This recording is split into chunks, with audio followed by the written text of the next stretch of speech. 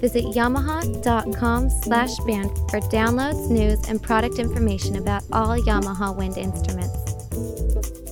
Hello, this is Doug Yeo again, and welcome back to part 2 of this Yamaha Xeno Trombone Quartet podcast. The Yamaha Trombone Day at YASI in New York City took on a format that Yamaha has used on many such events that focus on various instruments. Free and open to the public, the day started with a display of the full line of Yamaha trombones available for people to try. The afternoon was taken up with clinics given by Pete Sullivan, Al Kay, and myself, and guests also had the opportunity to interact with all of us, as well as with Yamaha staff, technicians, and designers. The concert you're listening to came in the evening after a long day of talking and playing trombones. Those that came throughout the day ranged from young players in elementary school to seasoned professionals. Al Kay originally arranged his stunning version of the virtuosic violin solo by Monty, Shardas, as a trombone solo with his True North Brass Quintet. When we heard that Al had arranged it for performance with the Xeno Trombone Quartet, we knew we were in for both a treat and a challenge. Listen for Al's amazing virtuosity and how the rest of us try to play the remaining 4-part accompaniment on 3 trombones.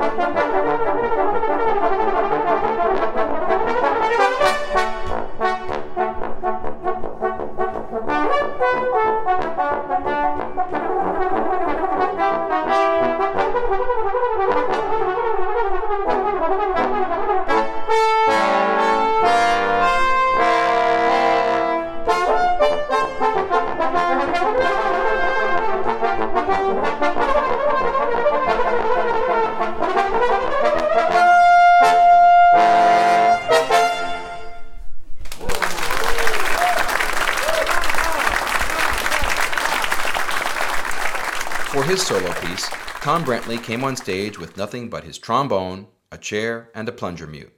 Well, he was wearing clothes, of course.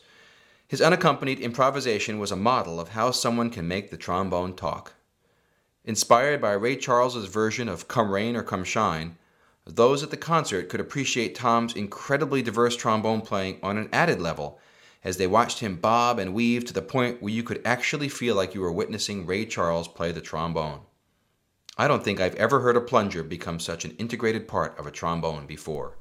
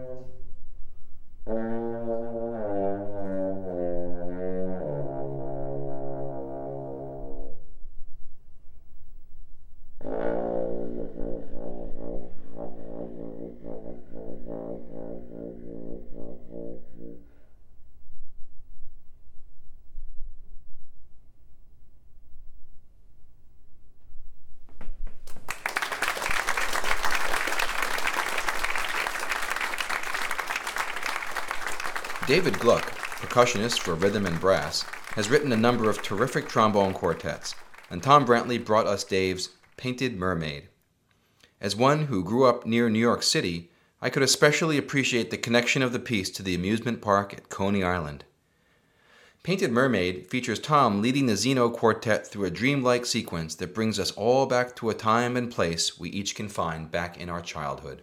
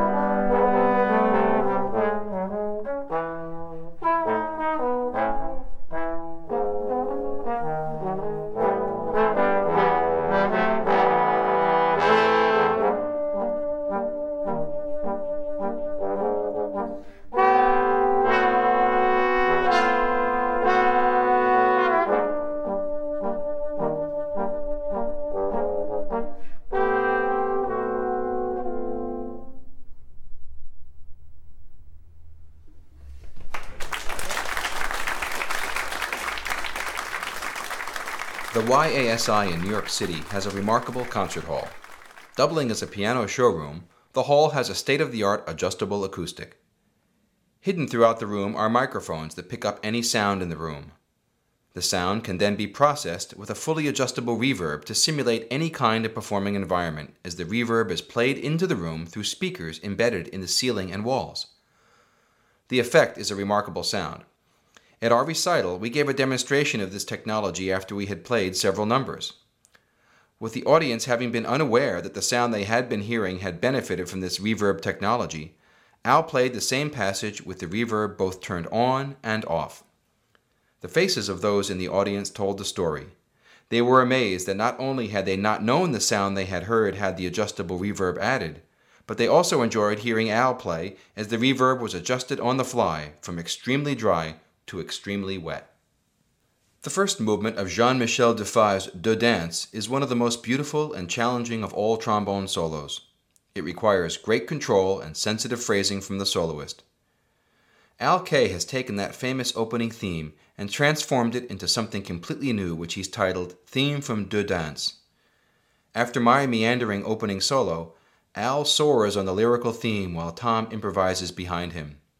When the tempo picks up, the quartet shouts as Al leads us in a new look at an old favorite.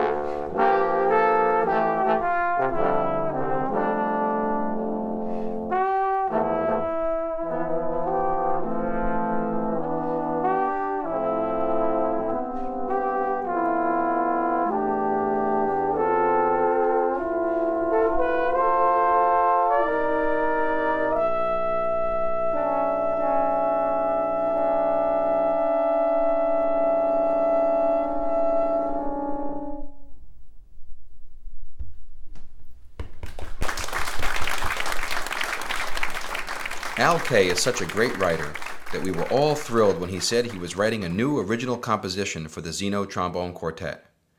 Titled Xenomorphic Blues, it starts with some hard-driving funk and later eases into a more laid-back blues. Al's new piece gave everyone in the group something really challenging to play, and judging by the response of the audience that heard it, the trombone world has another great piece to work with. With our premiere of Al's Xenomorphic Blues, we brought this Yamaha Trombone Day at YASI to a conclusion.